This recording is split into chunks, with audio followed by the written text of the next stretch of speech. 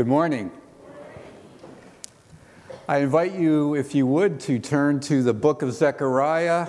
That's in the Old Testament, pretty close to Matthew in the New Testament. So you can be turning there this morning. Pew Bible, page 793, or the large print, page 943. Just before we read, though, worship group, band, team, thank you for singing that song. What a great song of hope. And looking forward, because Zechariah is that kind of a book as well. Wouldn't you agree that listening is like a really important part of building a healthy relationship? The prophet Isaiah experienced people not listening to him. As a matter of fact, when God called him, he said, "No one's going to listen to you. But I still want you to speak to them, speak my truth to them." Boy, what a happy job. So Isaiah spoke 250 years before Jerusalem was going to be destroyed. And he warned the people, you need to turn back to the Lord. You need to return to the Lord. You need to repent. You need to turn and go in a different direction. And they didn't listen. And it happened just like God said. Jerusalem was destroyed, swept over by the Babylonians. People were killed. People were scattered. People were taken captive.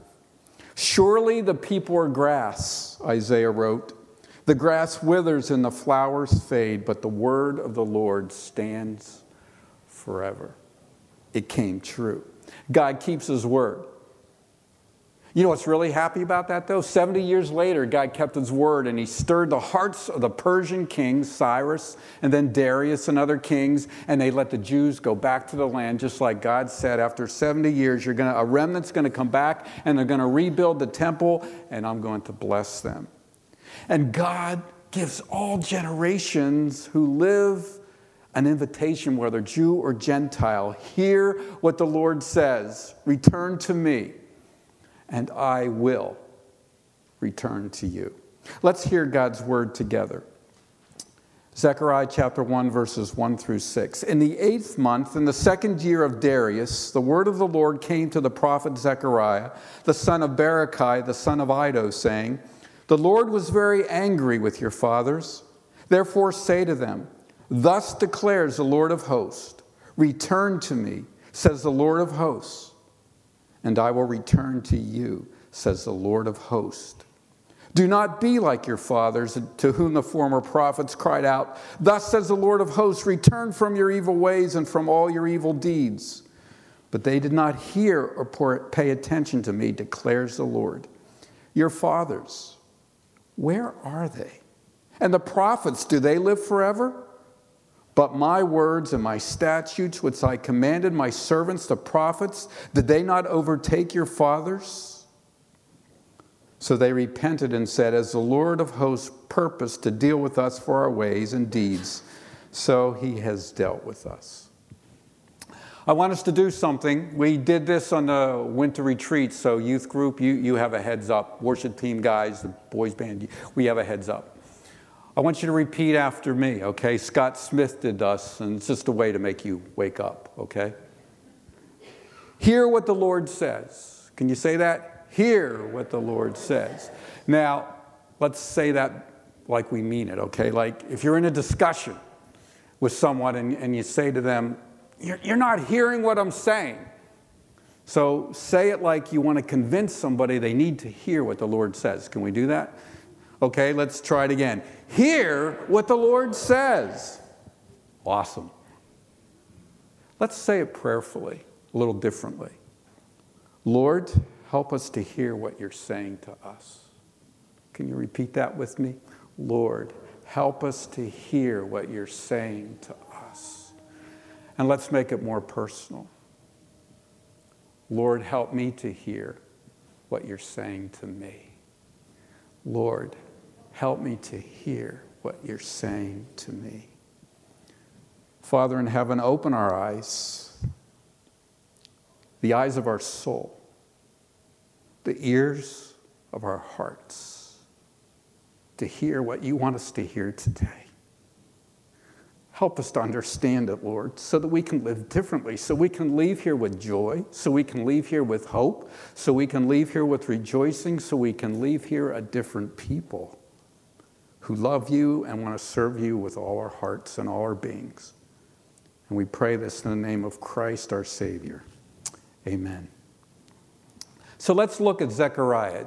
Zechariah chapter 1, verse 1 says, "In the 8th month, in the 2nd year of Darius, the word of the Lord came to the prophet Zechariah."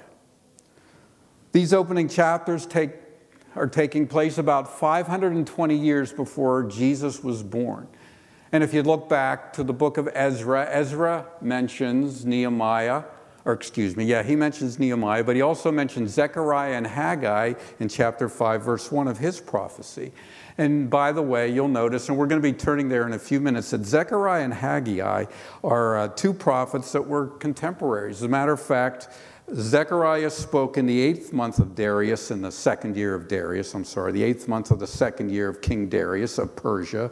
And Haggai's first prophecy was in the 6th month of Darius in his 2nd year. So they were like back-to-back prophecies, one right after the other.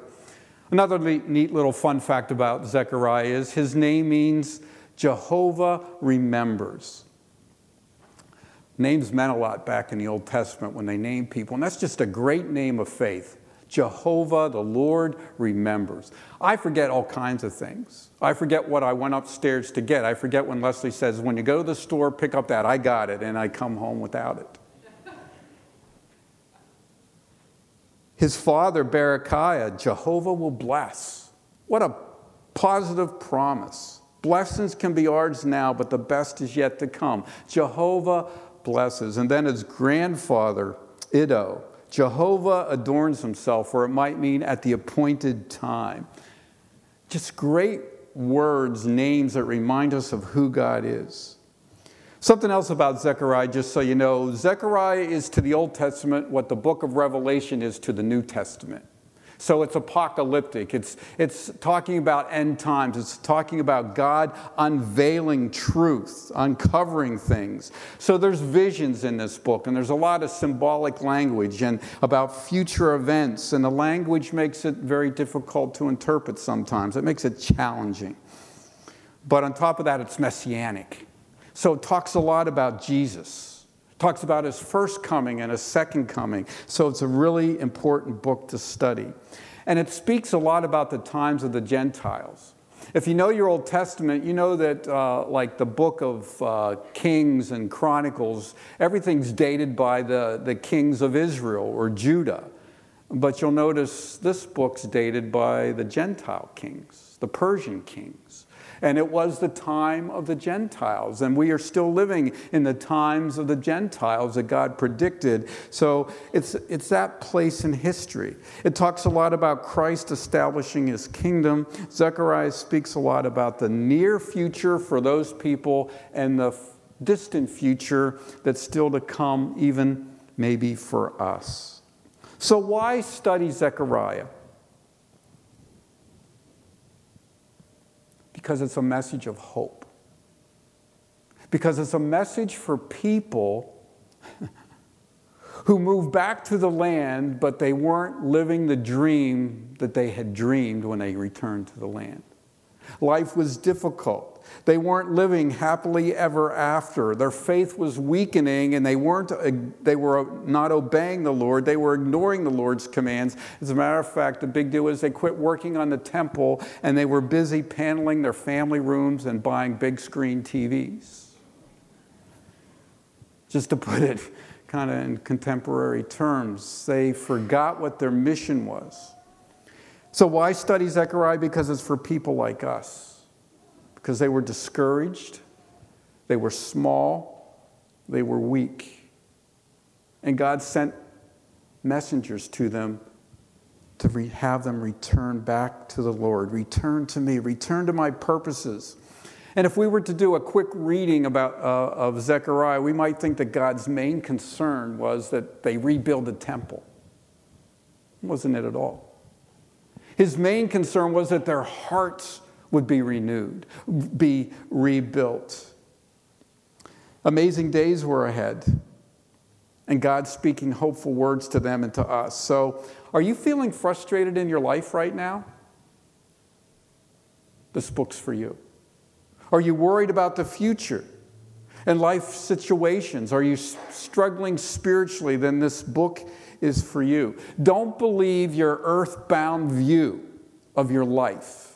Get God's picture. Take a look at where God is taking us, people of God, and be excited and get back on track with what he says. The temple was going to be so small and less glorious that they were rebuilding. And God says, you don't know anything about this temple. I have plans for it you can't imagine.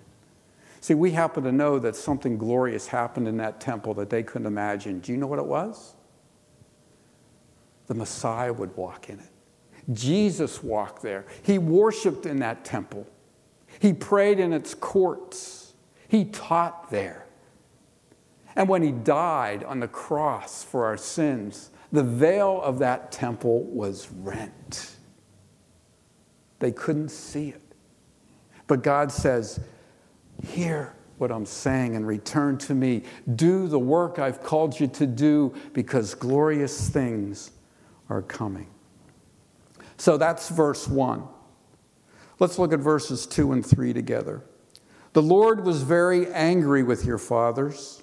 Therefore say to them, thus declares the Lord of hosts, return to me, says the Lord of hosts, and I will return to you, says the Lord of hosts. This was a call to repentance. You ever get tired of hearing the word repentance? It's definitely a church word. It's a religious word. You don't hear it outside church walls too often or outside theological or religious conversations. We may get tired of hearing about repentance. Oh no. He's going to talk to me about how I need to turn my life around, how I need to change, how I need to return to the Lord. I don't want to hear another one of these downer sermons, the things I've been doing wrong and the things I need to do. Don't do this, do this. No. God, we may get tired of hearing it, but God never gets tired of reminding us that we need to repent. Would you turn back a page in your Bibles if you have them open, or if you have them on your cell phone, you're allowed to flip it back to Haggai chapter 1. Let me just read verse 2 through 9, because Haggai's saying the same thing. He's talking about to the same audience that Zechariah is. You need to rebuild the temple. Look at verse 2. Thus says the Lord of hosts, the Lord of armies, that is, the Lord Almighty. These people say the time has not yet come to rebuild the house of the Lord. Then the word of the Lord came by the hand of Haggai the prophet. Is it time for you yourselves to dwell in your paneled houses while this house lies in ruins? Now therefore, thus says the Lord of hosts, consider your ways. You have sown much and have harvested little. You eat, but you never have enough. You drink, but you never have your fill. You clothe yourselves, but no one is warm. And he who earns wages does so to put them into a bag with holes. You ever feel like that? Thus says the Lord of hosts, consider your ways. Go up to the hills and bring wood and build the house that I may take pleasure in it and that I may be glorified, says the Lord. You looked for much, and behold, it came to little. And when you brought it home, I blew it away. Why, declares the Lord of hosts? Because of my house that lies in ruins, while each of you busies himself with his own house. See, when I was joking about our basements being paneled and the big screen TV, I wasn't too far off, was I?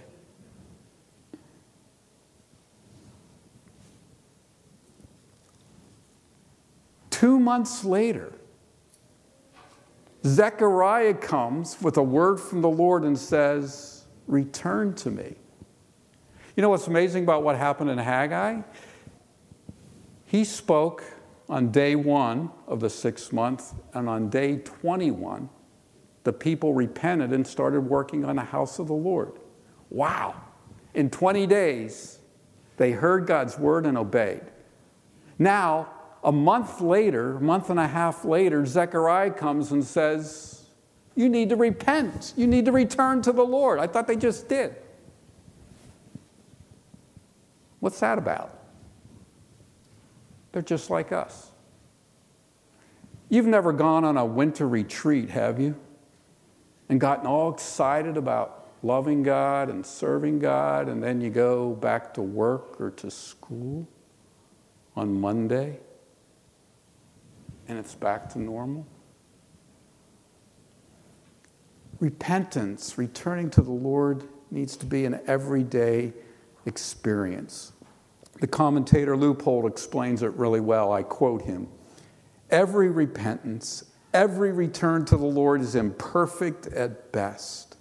It's an expression that requires deepening. It must be done more sincerely and thoroughly. A godly life consists of perfecting repentance, always doing it more." So don't feel bad if you repented last week and you feel like you need to do it again. It's a constant thing. I've been told, because I don't know very much about it, but I guess our body cells, they're constantly renewing, right?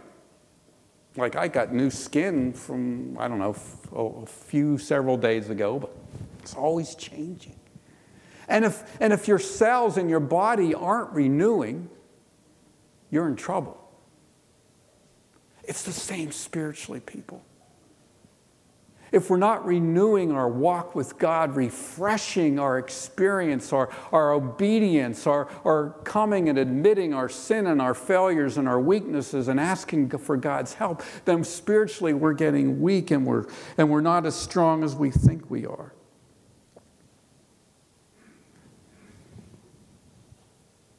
I know we've been talking a lot about transition. I've been here 3 years, and you guys, a lot of you have walked through a lot longer than that. We're always transitioning. You better always be transitioning. Always moving forward, always thinking about renewing, evaluating. Lack of vision and forgetting our mission for Christ are symptoms of not regularly repenting and returning to the Lord.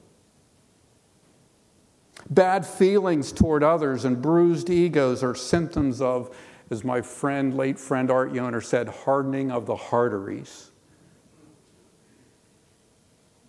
Always returning to the Lord. And we get so used to our sickness, our weakness, and our disobedience becomes acceptable to our cold hearts because that's our human nature and tendency.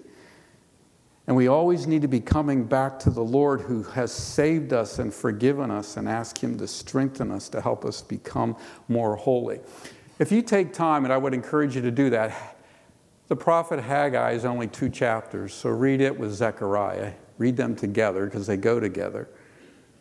You hear a lot of things just like the book of Revelation. Remember, Zechariah is to the Old Testament what the book of Revelation is to the New Testament, and the churches in Revelation, those first 2-3 chapters really needed to repent and return to the Lord. Most of them were very unhealthy. And that's what was going on here. And we need to hear it.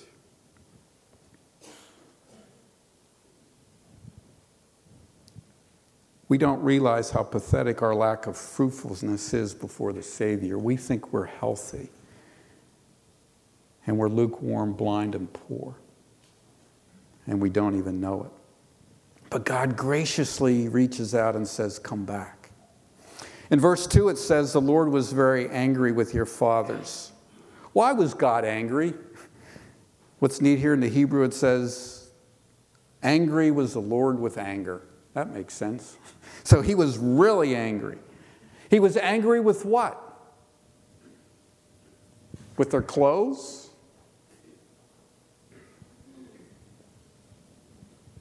With their jobs? No, He was angry with their ways. Their daily practices were evil. They were on the wrong path. They were on the wrong highway, and they chose to stay there. And God graciously sent prophet after prophet after prophet, and they ignored it. They didn't listen. And this generation that Zechariah is speaking to was in danger of doing the exact same thing. They were not listening. You know, it shouldn't surprise you and me that God gets angry. Are you surprised that God gets angry? You shouldn't be. He's a holy God. He's righteous. He's just. He's always fair. He always does what's right. He never has mixed motives. I don't know that I ever do anything pure. Maybe once in a while I do something with pure motives, but it's mostly I'm hoping somebody notices what I did. There's always these things. I hope I have a good sermon. Is that for me or for you? Well, I say it's for both. But I'm always have mixed motives, but God never does. So he gets angry when we're unholy. You know what should surprise us about God? That he's patient and merciful. That he doesn't treat us as our sins deserve, it says in Psalm 103. We deserve a lot worse, and he's so patient. I mean, for 400 years, the Israelites were warned that God was going to punish them and take them captive, and it finally happened. It shouldn't surprise us. What should surprise us is that God is so patient. And Zechariah is here saying, hey, don't forget, God's gracious, but he's also a consuming fire. So he starts his prophecy out, Zechariah does, with really strong words.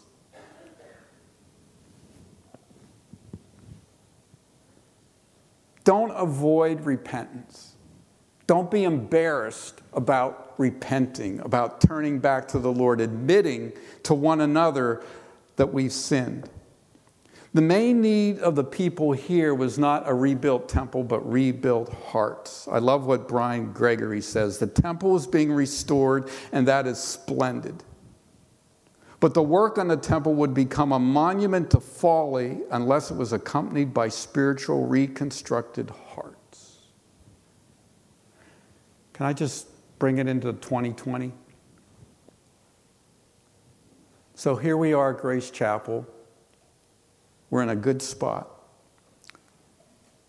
A new mission with a new vision, refreshed vision for what God would have us do.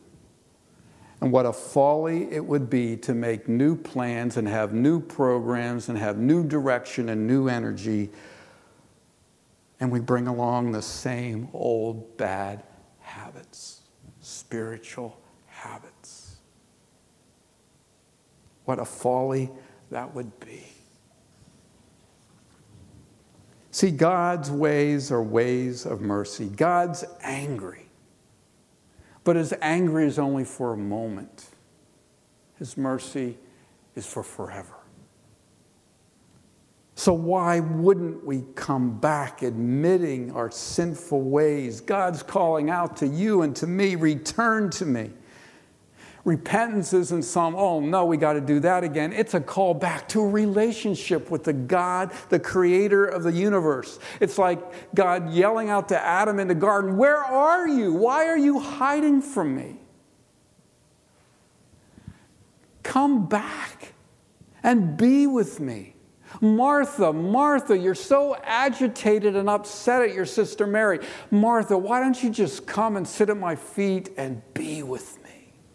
That's what the invitation is. Come back to me and be with me. Be in relationship with me. Come follow me. Yes, it's going to include a cross, but don't be afraid to give up all your toys because the best is yet to come. Believe what I say about the future, that it's worth sacrificing now for forever. It's worth it. Hear the prayer of David in Psalm 139. Search me, O God, and know my heart. Try me and know my thoughts, and see if there be any grievous way in me, and lead me in the way everlasting. God, I want to be with you. Help me to want to be with you. That's what God's inviting us to. The regular rhythm of God's people should be returning to the Lord. I've been hammering this a while. I need to move on. But can I just say this? How do you know let me get my thoughts. Are we a people of repentance?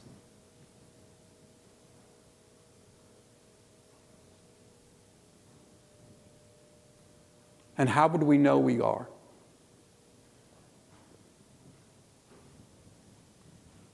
Some of you have been taking the Peacemakers class. So the principles there of striving and making every effort to keep unity and confessing our sins to one another and going to one another when we've been hurt or we have hurt others, going to one another prayerfully petitioning God, hearing God's word and turning in new directions. Those are signs that we are a repenting congregation, that we are practicing it personally and corporately.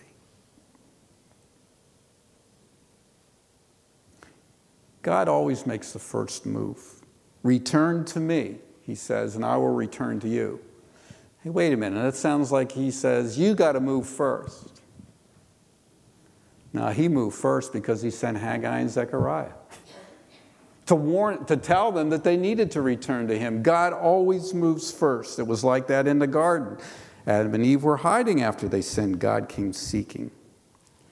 God's waiting for us to move. He invites us, and when we do, he's ready to welcome and receive us. He graciously sent the prophets. He's waiting. That's the good news. That's the gospel. It's called prevenient grace, coming before grace. If God doesn't move toward us, we will not move toward him, but he is always moving toward the world. Ephesians 2 reminds us about that, right?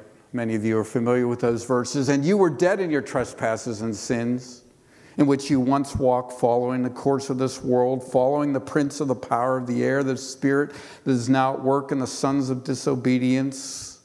But God, being rich in mercy because of his great love with which he loved us, even when we were dead in our trespasses, made us alive together with Christ.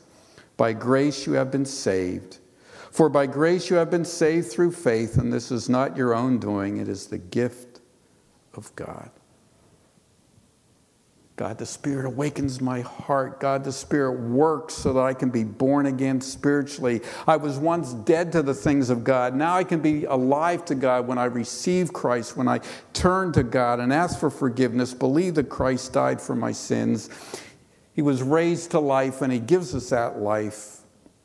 God's word begins to capture our attention because he's at work and he quickens us, but we have to respond. We sang about it this morning. Did you catch that? Those words that pointed us to the prodigal son. Luke chapter 15, the lost sheep, the lost coin, the lost son. God's the one who's always looking. Picture humanity, we're lost, and God comes looking. He searches, he rescues, he rejoices when we're found, he forgives, he makes us heirs, he clothes us with clothes we don't deserve, the lost or the prodigal son as it's known, a perfect picture of us. We take our Father's gifts, God the Father's gifts, and we waste them, spend them on ourselves, go our own way. And then the lost son comes to his senses, and he turns to the Lord. He remembers his father's ways. He remembers how well his father treats his servants. And he humbly admits that he didn't deserve mercy, and he comes to his father, and his arms are open wide, and all he finds is mercy and forgiveness. So never forget that story. Some of you are so familiar with that story that we look over, but don't miss the impact. Hear its truth when you sin again and again and do the same thing again and again. Know that the Father is waiting for you to come to your senses and to return to him and admit you've made mistakes, that you've sinned, that you've gone your own way, that you've wasted all his grace and his goodness, that you think you're smarter than he is, that your way's better than his ways. Admit your error and hear its truth, that you've squandered his gifts. Come to your senses and he will receive you with open arms. Hear what God says. Should I make you say that again? Hear what the Lord is saying. Come to me, return to me, and I will return to you, says the Lord of hosts, says the Lord of the armies of heaven, says the Lord Almighty. Do you know who's inviting you into this life? It's incredible when we think about it. So let's learn from history. Look at verses 4 through 6. Now, how's that saying go? Those who don't know history are destined to repeat it. Guess what? We've repeated it.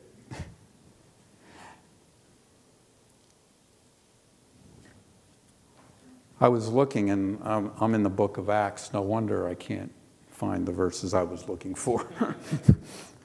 Let me get back to Zechariah. Do not be like your fathers, to whom the former prophets cried out, "Thus says the Lord of hosts, return from your evil ways and from your evil deeds." But they did not hear or pay attention to me, declares the Lord. Your fathers, where are they? And the prophets, do they live forever? Wow. God's word is always fulfilled. Just remember that, okay? It's going to come true. God's word stands because God is unchangeable. It will be fulfilled. Where are your forefathers? I said they would be punished. I said I would throw them and scatter them in the nations. So where are they? Well, they're either dead or they're in captivity. They're not in the promised land. It happened just like I said it would. Oh, I was patient 400 years. They thought they were getting away with it and no one was noticing, but I noticed in it. My word came true. Where are your fathers?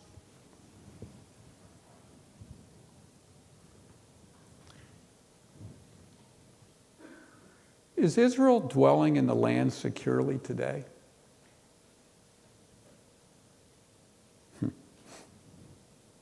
One day they will be.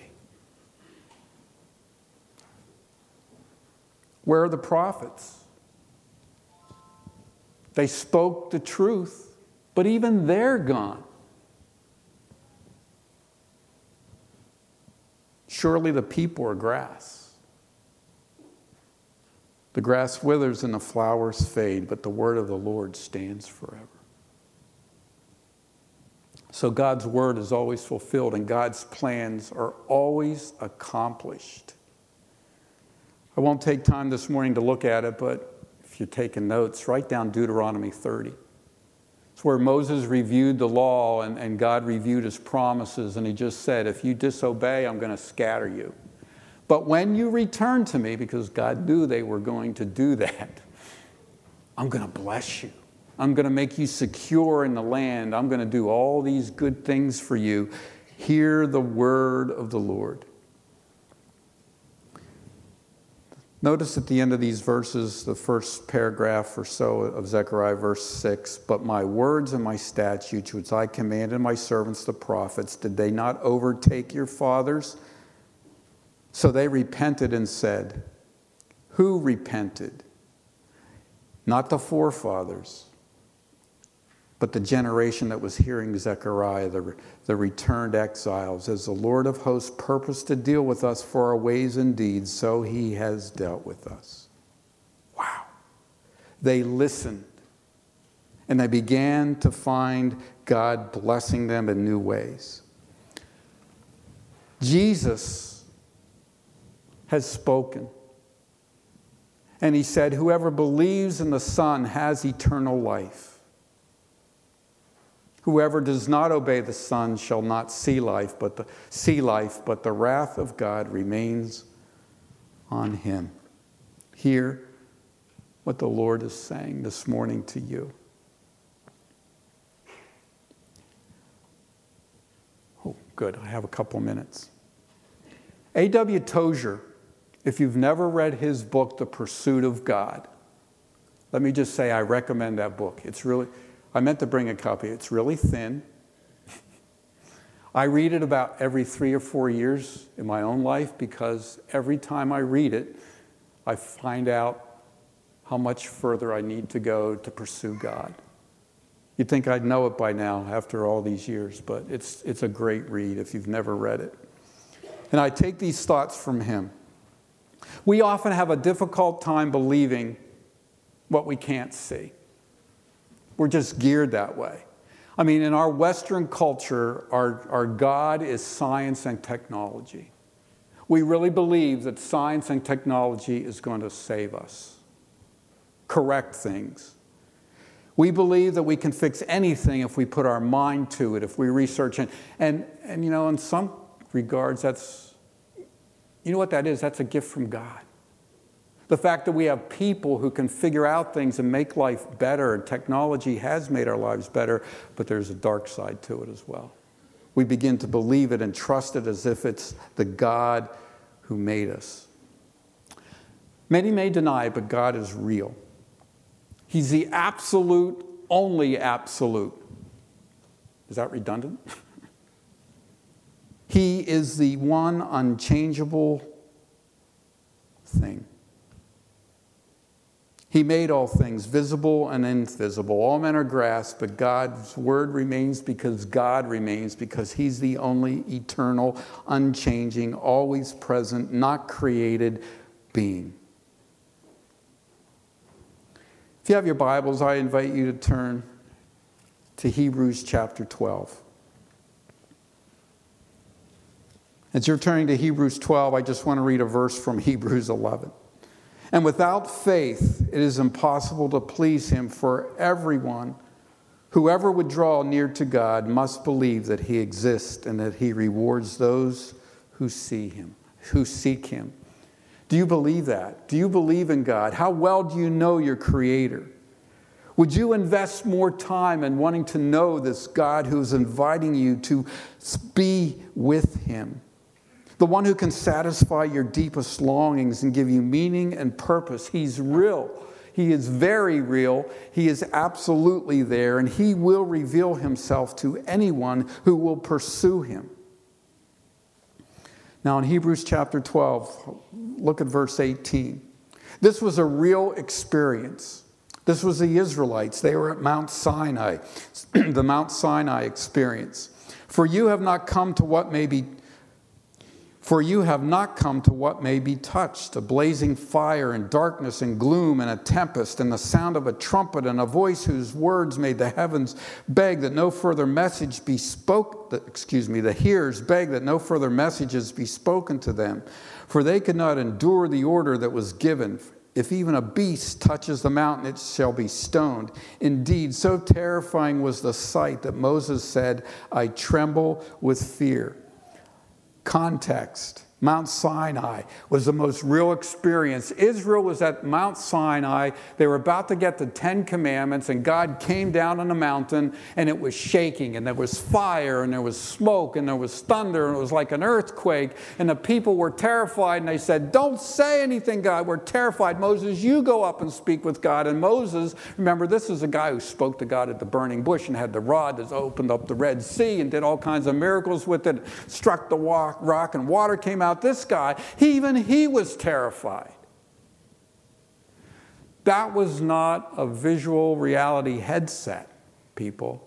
That was real. Mount Sinai experience. You know what else was just as real? The following verses, verse 22. But you have come to Mount Zion, and to the city of the living God, the heavenly Jerusalem, and to the innumerable angels and festive gathering, and to the assembly of the firstborn who are enrolled in heaven, and to God, the judge of all, and to the spirits of the righteous made perfect, and to Jesus, the mediator of a new covenant, and to the sprinkled blood that speaks a better word than the blood of Abel. See that you do not refuse him who is speaking. For if they did not escape when they refused him who warned them on earth, much less will we escape if we reject him who warns us from heaven.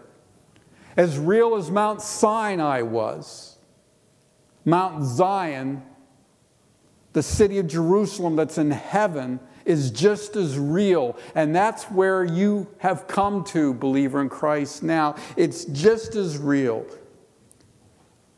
I can't touch it, I can't hear it, I can't see it with my physical eyes, but you have eyes in your heart and your soul that can see it. And God's enabled you to see it. You have ears that can hear the truth of God that's speaking from heaven, and you believe it. You can taste and see that the Lord is good and experience Him now. That is the God who is inviting us to return to Him so that we can be with Him and know Him like you know one another in this room. Think about that. That's what we are being invited into. Let me close with these words from Jesus, from John chapter 14. Don't miss what Jesus is saying. Verse 21, John 14. Whoever has my commandments and keeps them, hears them, he it is who loves me. And he who loves me will be loved by my Father, and I will love him and manifest or reveal myself to him. Listen to verse 23. And Jesus answered, if anyone loves me, he will keep my word, and my Father will love him, and we will come to him and make our home with him. Do you realize that God wants to be so intimate that He invites you into His home, His heavenly home? Right now, we can experience this God for real. We can touch Him with the eyes and hands and hear Him with our ears of our hearts. Hear what Jesus has promised to everyone who returns to the Lord. So like the remnant in 500 BC, we need to hear the Lord of 2020 AD. His invitation to return and believe. Hear what the Lord is saying. Return to me and I will return to you. Seek me and you will find me. Come into a deeper relationship with me and experience me now and forever. Let's pray. Lord God, I pray that you would open our eyes, the eyes of our soul, the eyes of our hearts, to see your glory and to take hold of the heaven reality so that we are changed, so that we're different. Help us to believe and hear your word and to act differently. Let it make us be different people this week when we go to work, when we go to school, when we go home, when we fold the laundry, when we cook a meal, when we speak with other people. Lord, change us. Lord, we want to sit at your feet and know you. Let us see your glory and the power of your resurrection this week in our hearts and lives, we pray. In the name of Christ, amen.